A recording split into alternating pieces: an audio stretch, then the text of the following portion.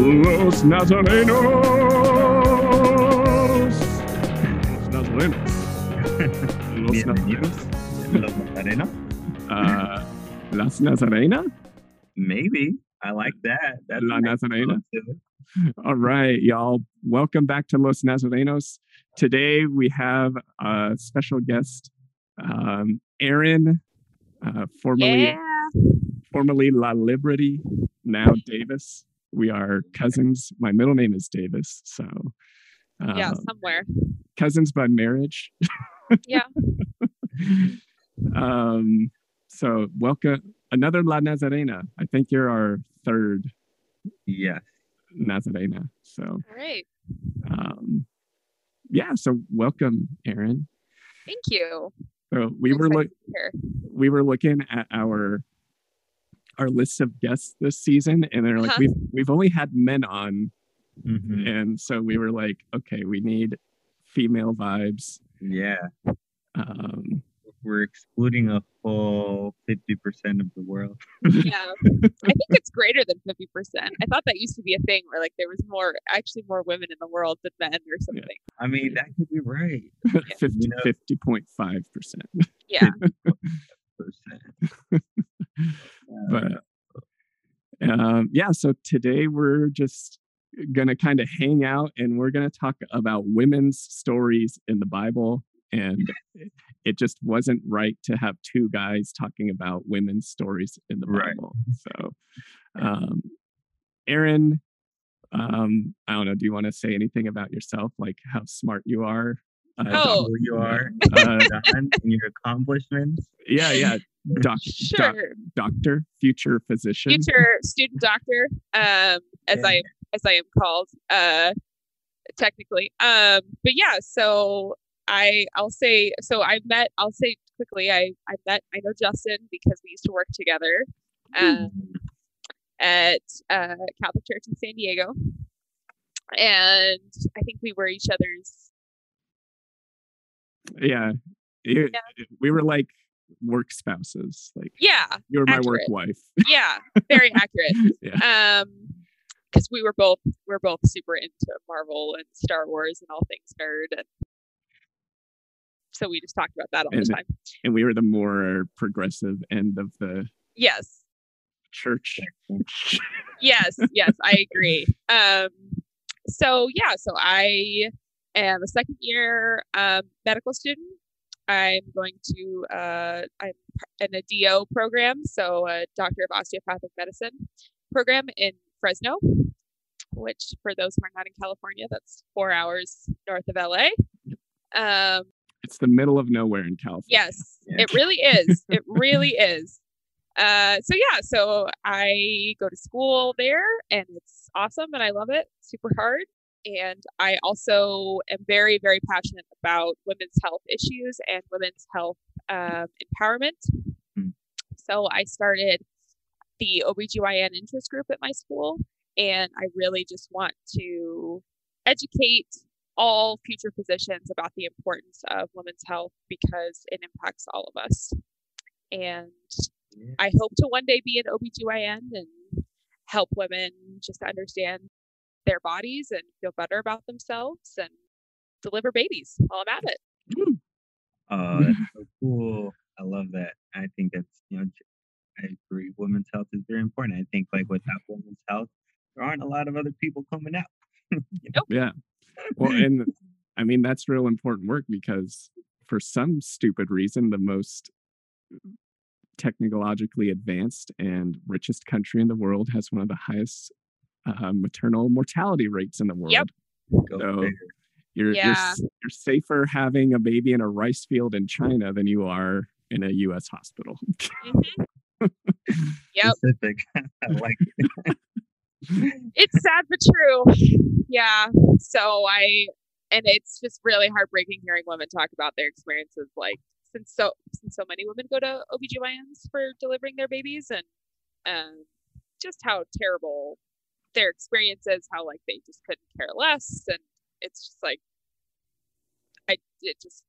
it's very sad but kind of motivating for me. So definitely, it's good work. It's the Lord's work. Indeed. Yeah. Indeed. So, any other preamble we need to do, or should we just like maybe I'll just start by saying we'll maybe do this a little free form. So Erin, what's as a Catholic lay woman, and you got a earful of theology having your desk next to mine at work. What's your takeaway with women in the Bible? Like, what's the deal with these women from the ancient times, and as a card-carrying feminist? Yeah. So, I mean, well, so I think as a kid, like, so I grew up in the South, where Catholicism is not very prevalent. And the narrative I was taught as a kid was that, even though women were prominent, they were still very like subservient. That was the vibe. So kind of then as I've continued like my spiritual growth and learning more and more of the truth, really, of the Bible, I'm seeing just how incredible these women are, like just how badass they are, that they like the just how they're just so willing to just like just go against everything that they have been taught because they know what's right. And I love that. I just love that so much. And seeing how these women like never, stop, never let up hope. So I think of like some of these women from the Old Testament specifically, and how they, these women who like, knew that there was peace, knew that, they would one day have a child, and then it happens, and that's just incredible to me. The hope and the assurance that they knew what was up. Yeah, definitely. Yeah, I agree with that.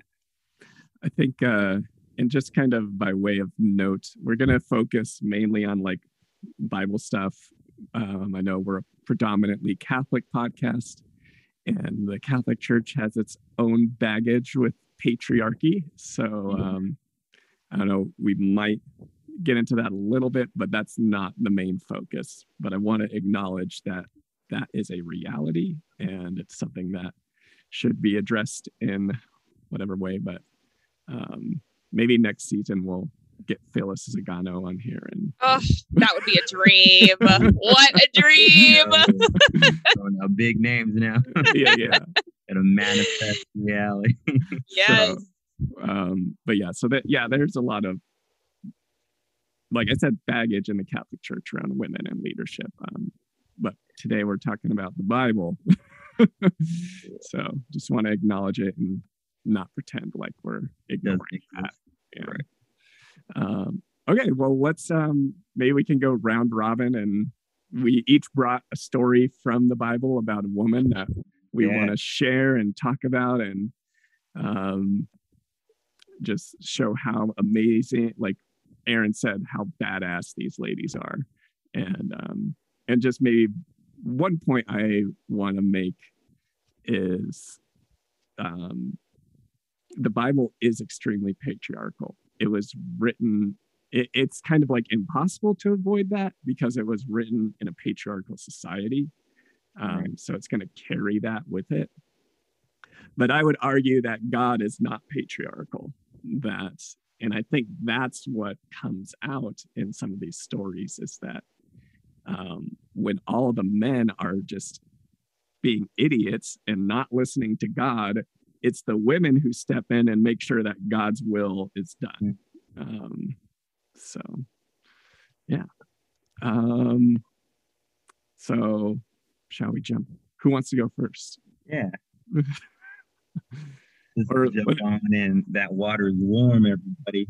Yeah, I can go first. Mine is very short, but it was the first one that came to mind, so I felt it, as I have tried to acknowledge. If it's the first that comes to mind, it's frequently the Holy Spirit that's calling me to it. So, and I thought of a quote that I have remembered from Phyllis Zagano, which was, from the talk that we saw at Catholic Con or LA Congress, which I found so true, which was until we have a woman preaching the gospel next to the Pope, people will not see what the Catholic Church has to say about women, which I found so moving because, of course, like I know there's still a lot of,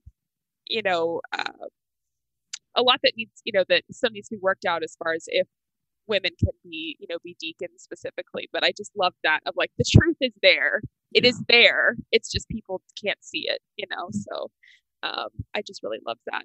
So yeah, so the story I chose was very short, but I've always loved this one. So it's Luke chapter 10, because of course I had to pick a Luke. That's your boy. That's my boy.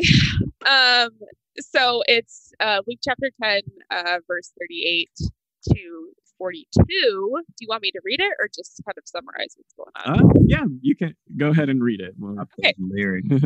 All right. So it says, now it happened that while they were traveling, he entered into a certain town. And a certain woman named Martha received him into her home.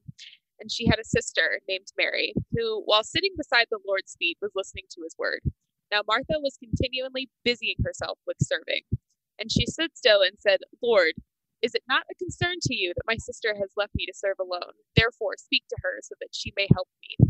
And the Lord responded by saying to her, Martha, Martha, you are anxious and troubled over many things. And yet only one thing is necessary. Mary has chosen the best portion, and it shall not be taken away from her. So I really love this story, really for Martha. I know that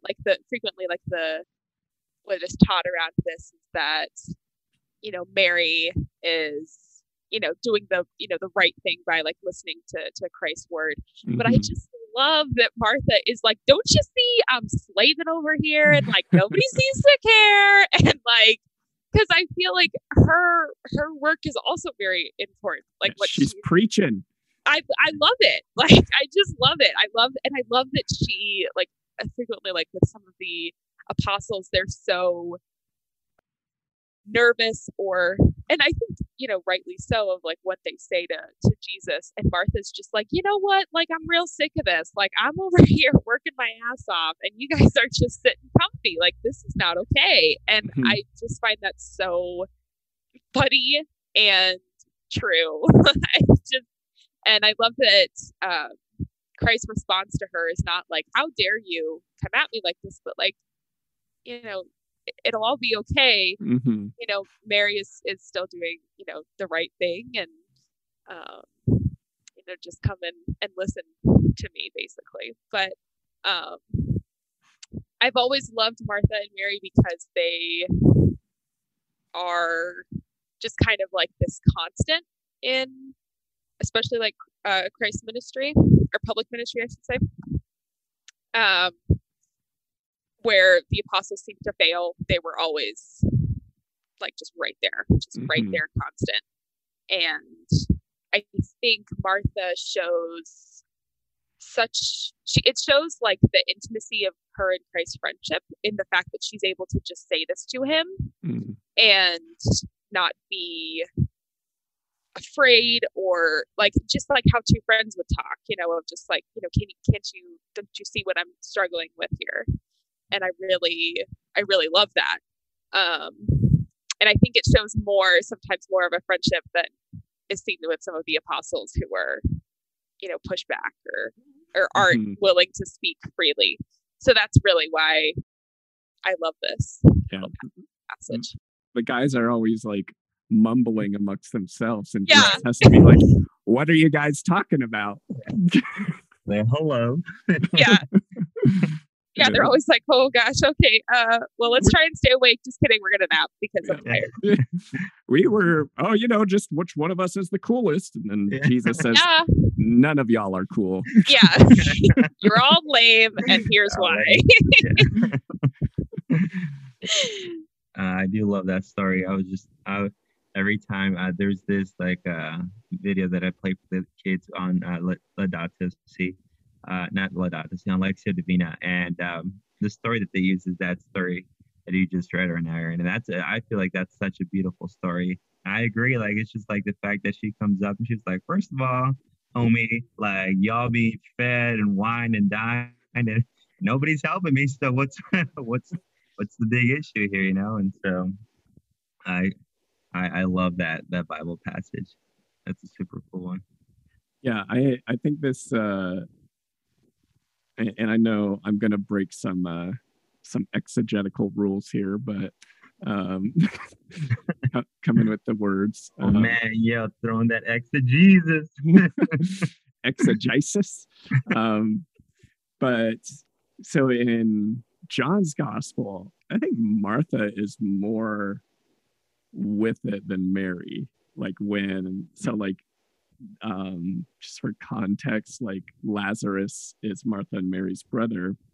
And when he dies in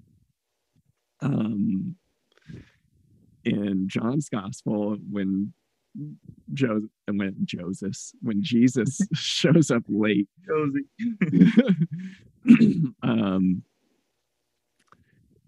like Mary comes running up to him. It's like, if you would have been here, my brother would have stayed alive. And then she's like, Mary, don't you believe him? He's like, yeah, I believe that we'll all be raised on the last day, but you should have been here. And then but then Martha just comes off completely different. And it's like, you know what, Jesus, I believe like whatever you say will be done. And I'm paraphrasing, but like her faith in the moment of crisis seems a little bit stronger than Mary's in John's gospel, at least. So yeah, it seems like Mary is like she's on the way, like she's on the path, but Martha just really seems to pick it up, just like she just recognizes what's in front of her and she just goes with it. And I also just find, I think for me, like growing up around a lot of evangelical Christians, it always came off very like fake to me, and it may or may not have been, but that was just the impression I got. And so seeing like a story like this where Martha is just like, that's like any woman ever. Like I just feel like that's so real of her reaction in that moment, and the fact that she is so close to Christ throughout his public ministry. It's like that's so authentic to me. You know, it really rings true. It also makes you think of like looking, because I've heard like Mary as a model of contemplation and prayer.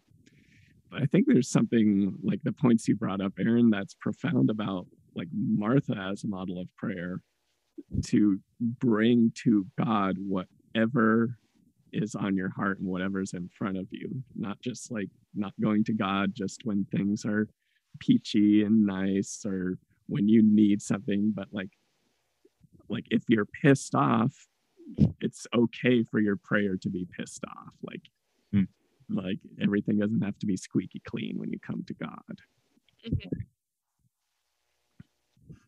Yeah, I've definitely done that myself, of just being like, you know what, it sucks, and here's why.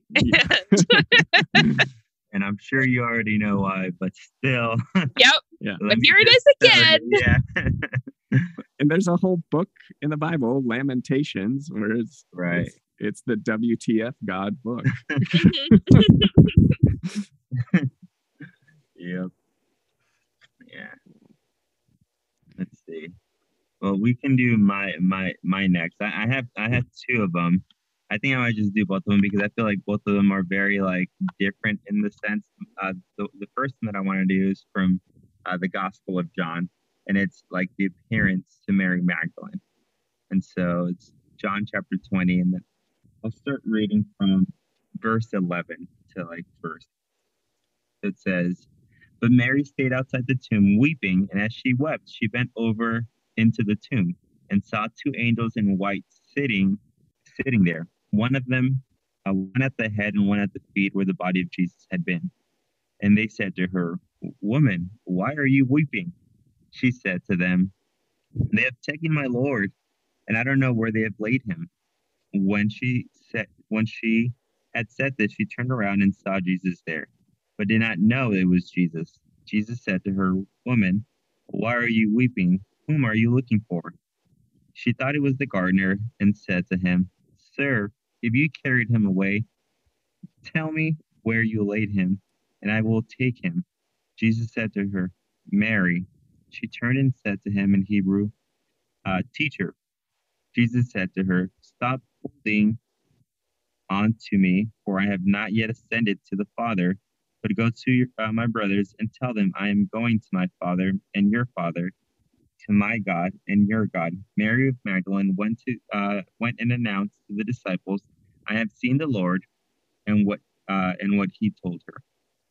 So I think like this is a super cool passage just because like we see, God is appearing right to Mary first. Like it's just like, hey, like this is like a big event that's happened. People are going to be looking for me. People are really banking that I don't come back, that I don't reappear. I'm stirring up a lot of commotion with this, and instead of showing up to like, Pontius Pilate or to like any of the centurion or just like any of these high profile individuals, right, that would just kind of collapse.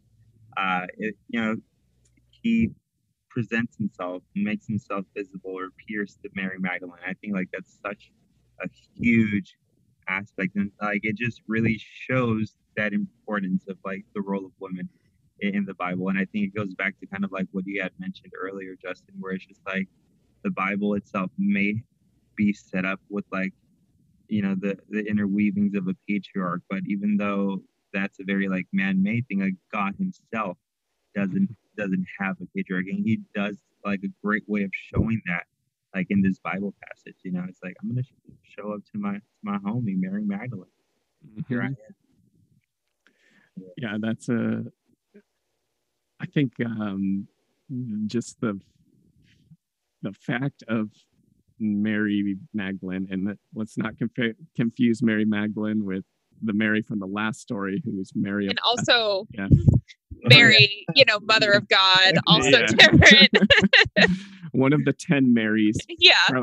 Probably, I would say the second coolest Mary behind Mary, Mother of God. Yeah. And so just like the context, like women, like I think they could go to synagogue, but they had to like sit on their own side. They weren't allowed to like listen to like preaching or have a teacher, like be a disciple of a rabbi. And like if you like didn't have a husband or a son, you were screwed socially at least. But here, and so like Jesus is bucking all of those trends. Like there's women in his cohort following him around, right? And I think there's even passages where it's like he has women are around him, he's teaching women, like so how dare you? They're just as smart, my guys. And so just so like if we put ourselves into like the first century like Palestinian context, it is a complete absurdity that a woman is the first person that the risen Christ appears to. Mm-hmm. And I think that like speaks to the reality of it. Like they wouldn't have written this because it's stupid to the rest of the world at their time. They wouldn't have written it unless it were true. Like, so yeah, that's like the very first person that like the fullness of like the revelation that in the resurrection comes to is Mary Magdalene. Yeah, I've always loved this, and I've loved the just like his reaction as well of seeing her crying and be like, I think that's such like a sweet line as well of like, why are you crying? Like, look, it's me. And I just think that's it's very cute. Like it's such a cute, sweet little moment, of like he's like it's an example again of like Christ being like, well, I see what you're bringing to me, and I'm going to tell you why you don't need to worry about it. So, and what, it's such a beautiful way to show it through her. For sure. I like that too. All right. So my second passage is a little bit different. That's from the book of Judges, though. And we're throwing back. Yeah, we're going way back. All right. Yeah, we're throwing out the back on this one. So I think we have a dramatic reading of this. We do. We actually in season 1. In season 1. So if you guys want to hear that, go back to season 1 and check that out. Do you want to, for this one, do you want to just like give a synopsis since it's kind of a long one? Oh, for sure, dude. Yeah. And so it's Judges chapter 4, and it's pretty much like people are getting ready to go to like war. They're trying to figure out like who's going to be like the person that's going to be slaying who. There's Deborah is part of this. Barak is part of this, and so Deborah is talking to like the person that she thinks is going to be like the person that is going to be most beneficial to help out with like achieving a win in this battle. But he tells this person, hey, like the slay isn't going to be yours though. Like that slay is going to be somebody else's.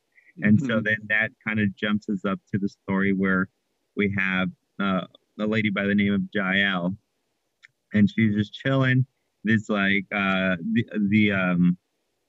Sisera. Sisera, that's what it is. Sisera, comes in, and it's like, just if somebody comes looking for me, tell them I'm not here. Yeah. And so Sisera's running away from the Israelite army. So, right. Yeah, he's booking it from Deborah and Barak. Yeah, he's booking, right? And so he finds his tent and he goes in. And so Jael's like, yeah, sure, dude, don't worry. Just go to sleep. Have some milk. Milk and cookies. Last supper. Getting crunked on milk. And so my boy, he catches some seeds, and as he's doing this, Jael just picks up a peg from the tent and just like drives it through his skull and kills him. And then Barak shows up and he's like, this is the guy you're looking for, he's in there, and you're welcome, he's dead. Like I took care of it. Like, you and your men couldn't do squat. I handled this real quick for you. I guess I'll go make dinner if that's what you wanted to do as well. Dude, also, punk. Dude, that second shift in the ancient world. That's right. Got to do the man's work to slay the enemies of Israel, and then got to make dinner too. What? Yeah, right. Yeah. Doing God's work, your work, and my work. Damn. I'm gonna need a break. Where's my union? That's literally one of it's definitely top 10 for me, that story.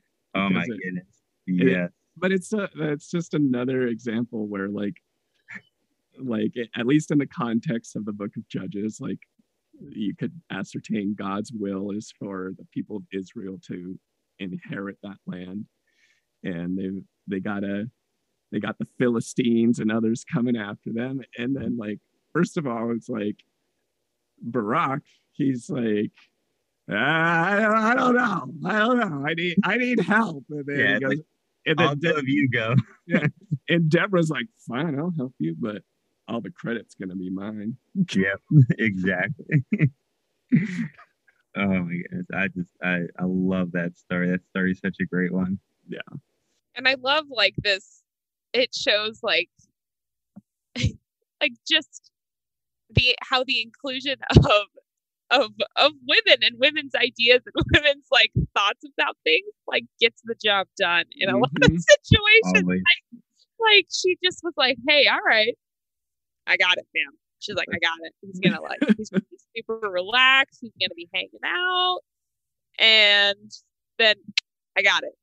So it's just so funny like another reminder of like, you know, how awesome women are. They just need to be in all the places. Yep. All places. That's it. It's like a huge theme in the Old Testament is, and I think I already said it, but it's worth repeating over and over and over again, is that like the women are the ones who fulfill God's will. Like, I mean, I'm not gonna say that the men don't, but like when they can't, or when they're like too like stuck in their ways, it's always the women who step in and are like, I got this. Yeah. And just like without hesitation, like that's I think what's so incredible to me is the level of trust, the level of like, there's not even like a second of like, wait, can I get like another person? I'm like, help me with this. It's just like, nope, got it. You got it. Done. They don't need to be swallowed by a whale and then spit out back where they need to be in order for them to do their job. You know, they're like, let's do this. You know, like, we should rewrite Bible stories, but where women like take the place of people like Jonah and Abraham, and just like see how like different they would be much shorter. I was gonna say, exactly. Like 100 pages, dude. we'd wrap that shit up so tight. It would done. It would be done. Oh, that's I this comes to mind if like I just thought of the story of Sodom and Gomorrah, and how before like the angels and the story of Lot happens, how like Abraham's chilling with God up on a mountain, and God's like, I'm gonna blow that place up because everyone there's a jackass. And it's like, whoa, what if you find 50 nice people in there? It's like, all right, I won't blow it up if there's 50. Well, what about 10? Okay, man. What about 5? Okay. And then I don't know if this is a good take or a bad take, but it's if Abraham were a woman, it'd be like, I'm gonna blow up that city. He's like, all right, God, go for it, dude. Who am I to stand in the way in your way? Exactly right. I think with this, like, this comes just popped in my head, like the feminine aspect of God. Like maybe there's something to women understanding God better because there's a connection with the femininity of God. That and you reminded me of something that like I heard Richard Rohr say once, which was like how women are just so like just like because of like the nature of like our biology, like women are so much more in tune to their bodies and how beneficial that is for women. And how like Richard Rohr was saying, he was like in his older age, he's been forced to because of health issues and concerns and stuff. He's like, how much more of a benefit would it have been if I had just, like taken on that feminine female like requirement, really, like it's just been more in tune with God's own creation, really, so so and he was just, he furthered it, saying how women seem to be able to pick it up a little faster because of that attunement with creation and their bodies and the world around them. It's like it's baked in for women, and men have to learn it. I was like with it's another thing that Richard Rohr talks about all the time, but it's rites of passage, where like that was part of the like traditional rite of passage for men, was to get them out of their dumbassery, to be like, you are a mortal, you can die, you're not better than anybody. Where it's just like that, it's like men have to learn that, and like that used to be part of like a more traditional cultures, is like we have a ritual to instill that, because we're dumb and we just think we're immortal, or like we just feel like we have this sense of ownership, or like just like maybe like this notion that we might be physically stronger, or whatever the case may be, and then we just blow our heads up with that. We're like, oh, we'll just hold on to this small aspect, and really bank that strength is gonna get us through everything, you know. Hey, but And then you get sick and you jump. yeah, You cry like a baby. Yep. Yep. Like, how long do I have to live, doctor? You have a cold sore. You have a cold, sir. Right. So like a week, right? That's Yeah. what I figured. Yeah, and this is like actually frequently like discussed like among like my med school and other like across like all medicine of like how, because it's now like in graduating med school classes women outnumber men, and how beneficial this is for patients and just all people, of how women are able to really bring kind of a unique perspective to healthcare and really provide that empathetic patient interaction that men definitely can provide as well, but it's not always as innate and ingrained as it is for women. So I have just found that so inspiring, being able to like be a part of this like large group of women who are now kind of like changing the medical field for the better. Mm-hmm. Yeah.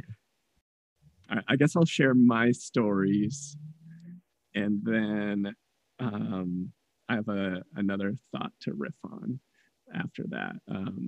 So as we were talking about like the women who always get God's will done, a story came to mind, and it's pretty freaking absurd, but it's still one of those ones where it's like the dude's not doing what God commands.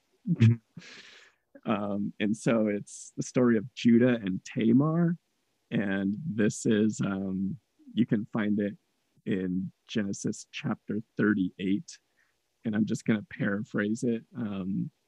So basically Judah has I think 3 sons, and so Tamar is married to one of his sons, and then that son dies, and in the law of Moses, and granted this is before the law of Moses is established, but they're kind of reflecting backwards the laws that they had into the stories of the past.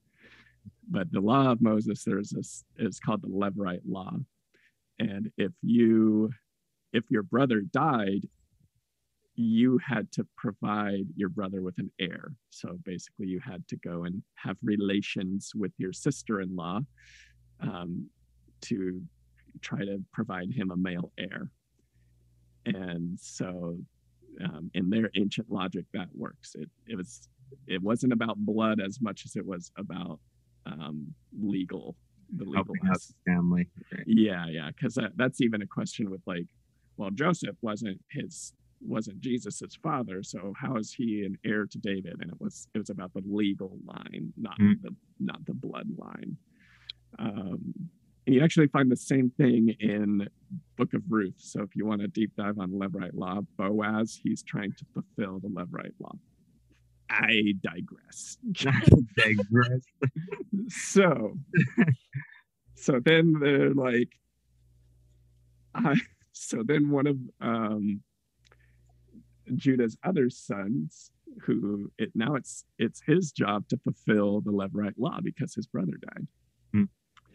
And so he goes and he has relations with Tamar, but I think the biblical text says something along the lines, but then he spilt his seed on the ground. So homie got his pull-out game on. We're going to have to put an explicit on this episode. We are. Throw an E. Yep. So he did not try to conceive with Tamar. So God killed his ass. Oh, dang. That's that hardcore Jesus right now. I see you guys. because it was like, because the guy wasn't following the Levirate law. So it's like, you broke the law, you die. So no way around it. And then so I think, and then there's another brother, and I'm pretty sure by this point, Judah is like, 2 of my sons have died because of this chick. Like, I'm not letting another son die. And so, but Tamar, she knows what the Levirate law is, and she knows that God's law needs to be fulfilled. And so she dresses in disguise and pretends to be a prostitute and tricks Judah. Like, how immoral is this guy, Judah? Like, not only is he not following God's law, but then he's like, oh, well, check out this prostitute. I'm going to get me some. And so Tamar tricks him and gets pregnant by Judah. And then later on, Judah sees her, I don't know if it's months later, and she's visibly pregnant. And she's like, well, you got to be stoned to death because you didn't, like, you're an adulteress. And then she's like, oh, and then she pulls out like the scarf she was wearing as a prostitute. And then he's like, oh my gosh, I'm in the wrong. You're in the right. You're the one who got the Levirate law fulfilled. And so it's another gal making sure that God's law gets fulfilled. God's law gets done. Yeah, that is. I love that. Okay, that's another story that I do remember. I think maybe we didn't do a dramatic reading of it, but you're right. Like, it just goes to show, hey, we have to get things done. Nobody wants to do it, and here we go. You know, modern problems require modern solutions. You know, in this case, like OT problems require OT solutions. Yep. I just had another thought around that.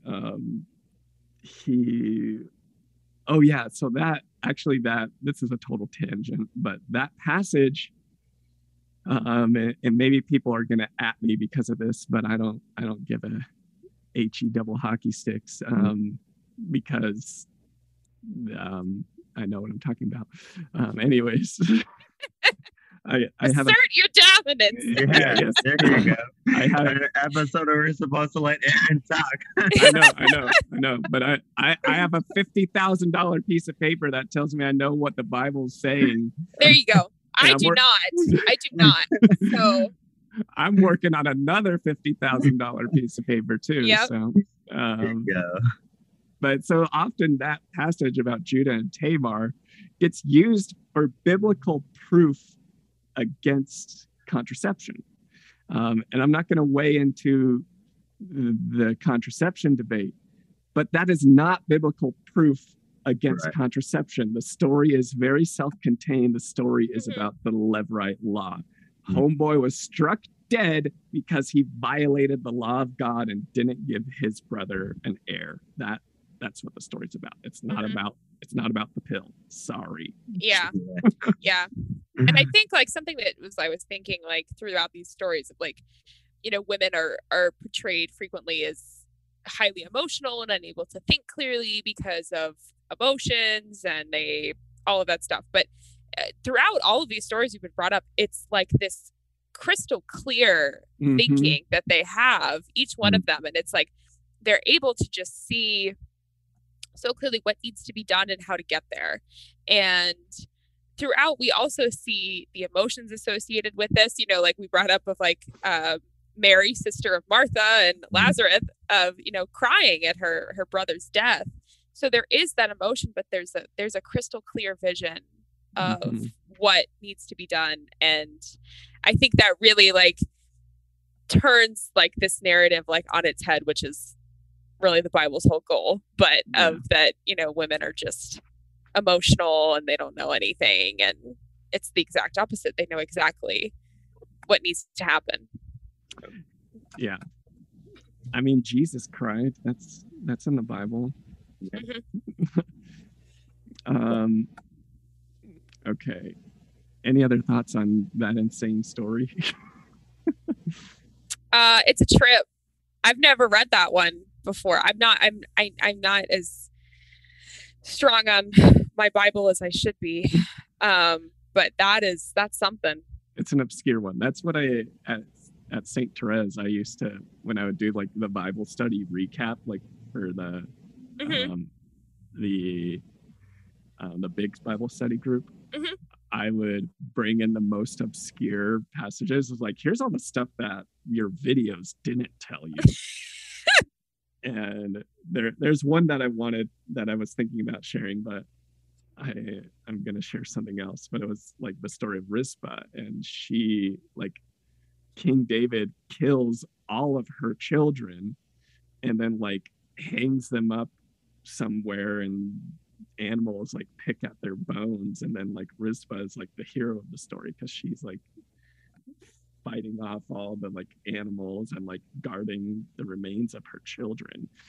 And like David ends up looking like a jerk while this woman like ends up looking like the hero. So that's another good one. 2 Samuel 22, if you want to read that one and be just utterly shocked at how David is like the worst person in the world. Like, David is not a hero. Okay. I want to talk about wisdom. That wisdom is personified as a woman or as feminine. And I have like a little passage here. Okay. So this comes from Proverbs chapter 9. And it's just to prove my point of like wisdom is always personified as a woman. That wisdom has built her house. She has prepared her meat, mixed her wine. Yes, she has spread her table. She has sent out her maidservants. She calls from the heights out over the city. Let whoever is naive turn in here. To any who lack sense, I say, come eat my food and drink of the wine I have mixed. Forsake foolishness that you may live. Advance in the way of understanding. So here we go. Like, we can see that's like bringing in all of these things can be feminine. Like, if you lack sense, that ain't feminine. Forsaking foolishness, having being advanced in the ways of understanding, like, these things are shown to have a feminine genius within the Bible. So yada yada yada. Yeah, and I think like it's always like, so I guess like shocking may not be the right word, but like almost like astounding to me that like it's repeated like here of like how, you know, wisdom is given these, you know, female pronouns, and it's very feminine. And, you know, then you look at like other, you know, religions or myths of like, the first thing that came to mind was like the goddess Athena. You know, she's the goddess of wisdom. Mm-hmm. And it's like, but then, and it's, you know, like and then in Greek mythology, like it's all the male gods who are messing everything up. I mean, Zeus, dude, like, get it together, you know? And it's like all the women are like, all right, let's clean up after Zeus. Let's get, you know, all right. And so like, it just seems to be like repeated like over and over throughout, like, you know, in the Bible, and then like through other myths and religions of like, the women are the ones who know what's going on. And, but yet the men are given the credit, the authority, everything. And it's like, it's not clicking. Like, it's like, I see stuff like this and I'm like, where's like the disconnect here, you know? Mm-hmm. And so it's just like a reminder of that again, you know, this comes up over and over. And I think the other thing too that was striking for this was the gentleness of this, where it's so like, come and eat the food I've prepared, come and join my table. And it's so inviting because I think women are really strive to be, you know, we strive to be welcoming. I mean, I love nothing more than having people over at my house, you know, like it's just a fact. And preparing food for others, and that being shown here of like how they're like, we're going to show you how you're wrong, but we're going to do it in a nice way. And so, you know, like it's something I'll frequently, like, it's a quote that I say to myself very frequently. It's not a religious quote, which is fight for the things that you care about, but do it in a way that will lead others to join you. So like there's no point in in fighting and fighting and fighting and fighting if you're just creating enemies of all of those around you. And women show over and over in the Bible, in life, how they're able to do that, but yet they're not given the praise and the credit and the authority that I think they deserve, and I think that would benefit others as well. Yeah, for sure.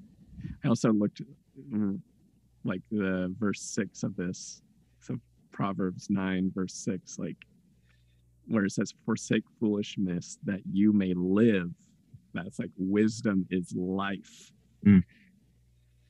Like, so yeah. Now we can make this even crazier. I think let's do it. Yes. Don't hold back now.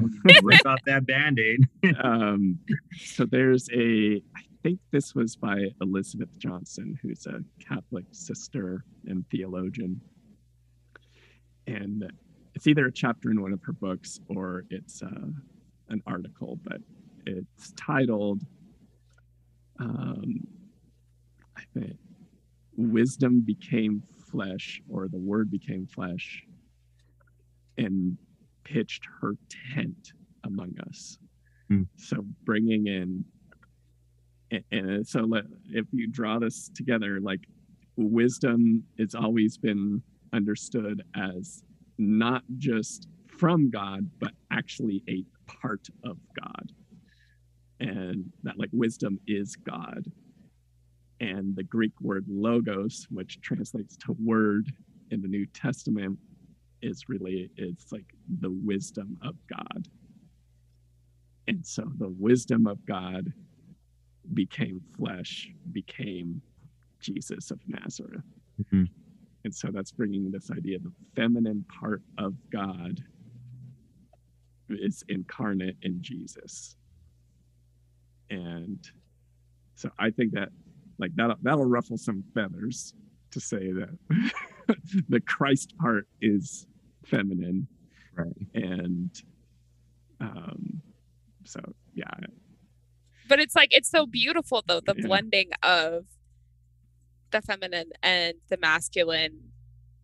It's like perfected in Christ. And like, what is a better example? Like, I remember, Justin, like you and I had been talking about, like, I think you had been interviewing for jobs or something, and someone said, what's your like leadership, like what's like your ideal leader or something, and you said, well, Jesus. And like, I feel that frequently, like when people will say, like, you know, well, like what kind of physician do you want to be? And I was like, well, I was called to this, so a servant leader. Like, that's like, you know, because there are different like ways you can lead, like as a physician, and I'm like, for me, there's no other option. Like, it is, you know, being there for others in their greatest joys and their greatest need. Like that is Christ's mission for me. So but yeah, seeing Christ as the perfection of femininity and masculinity is like, what more could you want, you know? Like,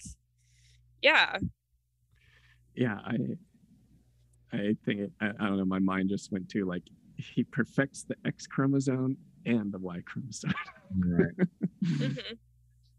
Yeah. And calls all, like, it's, you know, like as you and I had been like texting like this past week of like, let us not forget that, like, you know, God declared in the beginning, he created men and women and saw them as equal and good.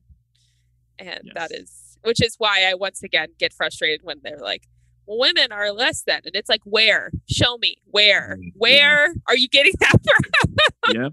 Like, I'm always just like, huh? You know, like, what are you guys talking about? It's not there. Yeah. Yeah. And I just like, I'm reminded once again of the thing we went to at LA Congress of Phyllis, is it Ziago? Zagano, I think. It's Zagano. People like were handing her questions, and her reaction to them was so funny, because the questions were good questions, but they would say like, if what was it? If Christ is from Mary, then why are women less than, or something along those lines of like, if we're saying that like half of, you know, if we're going like biologically, if we're saying half of Christ or Jesus is Mary, then how was she less than or something? And she's like, well, I don't know. I don't know. I don't understand. And she would just toss it to the side. And she would just be like, I don't know. I can't tell you why that's even. It was just so funny because she was like, I wish I could answer why people think that, but I got nothing. Yeah. It's a great way of answering too, just because it's like people ask at times, like people ask like super in-depth philosophical, like hard-hitting questions, and they're waiting because like either one, they know the answer and they're just wanting to see if the other person knows it or not, or like they just want to like embarrass somebody or whatever. You know, it's like, and when they get like a, I don't know, good question anyways, and then just move forward, they're just like, what? No, that's not what I wanted to happen. One of my favorite, just more tangents, but it's just another example of that was Bill Maher, that movie Religiousness, where he's like trying to go out and like turn people into atheists. And so he like runs into a priest outside the Vatican. And he's just like, well, don't you just think this is terrible? Like Jesus was poor and like you have this giant building that's really opulent and beautiful. And the priest is like, who cares? And Bill Maher had like nothing. He like couldn't retort. He was like, but don't you think that? No, I don't care. I just don't care. Like, is that my building? Like, yeah. I came here for a meeting and Yeah. a cup of coffee. Don't care. That's so funny. Yeah. So Jesus, feminine, and I can't.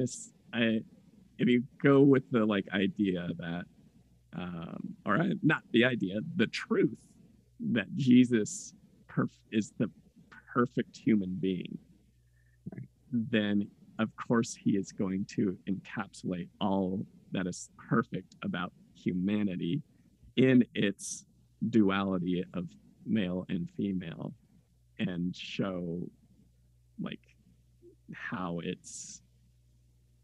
to be perfect no matter what, no matter who you are. So the word became flesh and pitched her tent among us. So and that's what the Greek is closer to. It's and dwelt among us is closer to tabernacled among us, which is a tent. Yeah. So cool. All right. Well, do you guys have any other things you want to like throw out there and on this conversation besides down with the patriarchy? Women are the best. Woo! I like that. Woo! Love it. I'll take that. Raise that roof there. Let's go. I also just have a funny story to tell that's not related, but I have been telling Justin, it's I have been attending like a fellowship on campus, and that is primarily like most of the people are Protestant or non-denominational, and I am frequently saying I have such a devotion to Saint Luke, or I am, so, and all of them are just looking at me like, what is she talking about? And I've just been running with it. I've just been like, oh, like, I ask for St. Luke's help all the time, and and they're just like, what is this woman saying? Luke. Like, who is Luke? What is she talking about? So that's been a very like amusing experience for me. So, but yeah. Do you have do you get to pick Bible? Do you guys like rotate? It's like, and I brought this story to share. No, so we're like reading. It's like a book of like, okay, here's like how to like get through med school as a Christian person. But yeah, and I remember when like Justin and I were working at the church, people would say to me very frequently, and I know I've already told Justin the story of like people would say, your faith is going to be tested as a physician. And I remember thinking, what are you talking about? Because you're going to have to do abortions. Because like that was always people's first thought was, right. She's going to be forced to do something against her faith, but it was never just against my faith. It was specifically abortion or euthanasia. Mhm. And I was like, my thought has always been, what is more Christ-like than this, like, than this job, like for me, at least. And I was just like, what are you talking about? People. Yeah. Like, I was just like, this is nuts. Like, so that has always just been something that's been striking to me. Yeah, that's why you listen to Los Nazarenos and don't listen to any of those. I mean, there's 10 good Catholic podcasts out there. Like the Francis Effect. The Francis Effect is a good one, and that one's a great one. We had Dan Horan on a couple weeks ago. Why are you telling me this? Yeah. I could have shown up and been like, "Hey, what's up? I listen to your podcast all the time." He's awesome. I loved him so much. I felt so comfortable. Yeah, well, I think I introduced you to him at LA Congress. And I was just blown away that he was like, he has all these degrees and he's so incredible. And he was just like, "Hey, I'm Dan." And I was like, "Yeah, what?" I was like, "Hi, I'm here." Like, it was just very. It was funny when I graduated. Like, we're in like the green room, which it was just a hot room in the friary, and he just like waltzes in his like doctoral garb, and he's like, "Oh, it's too hot out there, so I'm just gonna hang out with you guys." I'm like, "Yeah, okay." And at the time I was like, "Who are you?" And then and I'm like, "Oh, you're Dan Horan, like one of the greatest theologians of our time." Cool. Yeah. Super cash. Super cash. But yeah, but back to your story, Aaron, about like the like vitriolic, like I think I can't help but think that just comes from like a very like ill-informed corner of Catholicism or a Catholic media, that it's like it's the same with like universities. It's like, universities are going to turn your children into atheists. It's like, well, maybe if you did a better job teaching your children about how Christianity works, like they don't have to worry about it, Yeah. When they get to philosophy 101, like, and it's the same thing. It's like they made an entire movie about it with God's Not Dead, which is a completely absurd concept for a movie, and like all the ideas in it's just like it's just meant to get Christians high and feeling great about themselves, but the real world's not like that. Like the doctors aren't being forced to perform abortions against their will. No. And they're not, and like, that's like I knew a nurse practitioner who's Catholic, and he is very adamant. It's like I'm not going to prescribe like any like abortifacient like or Plan B pills or whatever. And it wasn't a big deal. It was just like, no, I don't prescribe that. Like, it wasn't like he got fired because of it. So and I think too, like I try to really bring in like this idea of like because of like the understanding I now have of my faith, which I didn't, several years ago, but of like with each thing that I learned or like encounter about the world, it makes it click more for me, of like it all, like, and I feel like I wish that's how it was for all, but I know it's not. And and that's the thing too, of like tying it back to like, women in the Bible, of like, it just, the more you look, the more it's like, what's going on here, fam? Like, what are you talking about? And it's like, it's just, the more I read, the more it's just like, like women have been getting stuff done since day one. Yep. And we're not going to let anything stop us. And that's just the way it is. And like, so yeah. Yeah, it's funny. That makes me think of there's actually no theological or dogmatic opposition or obstacle to women being cardinals in the Catholic Church. Like there's canon law that says you have to be ordained, but that's only like been around for a few hundred years, and it's not a dogma or a theological truth of the church. Like, the Pope Leo X, who is the Pope during the Reformation, when he was made a cardinal, he was a 13-year-old boy.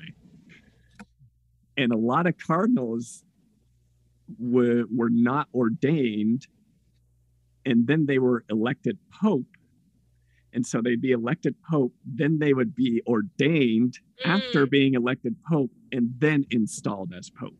Like, I see. So ordination is not a like requirement. Requirement. It is right now according to canon law, but canon law can easily be changed. So it's not a theological or dogmatic requirement to be ordained to be a cardinal. So yeah. And also too, I was just thinking, like, because I've been listening to the Francis Effect and I've been trying to catch up, but just like I'm so interested in like following like Sister Natalie in the Vatican and her role. Please tell me what her specific role is, because I can't remember. The synodal. She's like the director of the synod, right? Yeah. Yeah. And she and you know, like they were discussing on the podcast of like, oh, you know, I hope this is good, like trying to be pessimistic. And as Father Haran pointed out, it's like we have to start somewhere. And it's like I pray, and I, as an optimistic person, I hope that only good will come of this. But having a woman in such a in such a visible place is so important, because it's there. It's all right there, like of why women are so invaluable and important in Christ's mission. So absolutely. And coming back to Mary Magdalene, if it weren't for her, if she didn't deliver that message, right, we're not here. So yep, she's a homie. She's an OG. Oh yes, Magdalene is she is yes. OG. Yes, ma'am. She's an OG. The Eastern Orthodox stories of her are so much better than the Catholic stories of her. Like, there's stories about her. She like, I can't remember all of them, but it's just like just homegirl going and getting audiences with the Roman emperor and being like, what up? She's like, so cool. Christ is risen. You ain't God. You ain't God, Caesar. Yep. Yep. So yeah, she's awesome. She's so cool. And she was not a prostitute. She was not a prostitute. But you know what? If she was, God would have worked with that. Like he would have, absolutely. That's Rahab in Jericho. Like they don't take Jericho without this prostitute doing her thing and recognizing the God who wasn't even her God. It's a pagan woman getting the work done. Yeah. So. Yeah. Yeah. Yep. All right. Okay. Well, Aaron, thanks so much for joining us, and thanks for inviting me and watching and letting us observe the patriarchy be smashed. So yes, I do my best. Wake up every day. That's the goal. Yeah, just break it down there one day at a time. Yep.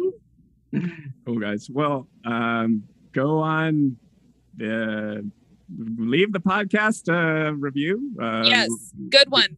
Only. If it's bad, don't put it there. Oh, I love it, Aaron. Yes. Oh, she's ripping. See, we usually say leave us a bad review because we're so humble, but oh no, I'm like, unless it's good. If it's not, go over there.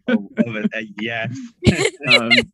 And then, of course, you can follow us on social media platforms. It's at Nazarenos for Life. Aaron, do you want people to follow you on social media? Are you? Sure. That's a podcast thing. You could follow random medical student. Yeah, or if you want to know what it's like to be a Catholic and a medical student, or just want to know what it's like to why women's health is so important, I'm on Instagram at _Erin, ERIN_May, MAE. Nice. All right, y'all. Thanks again, and Nazarenos out. Yo.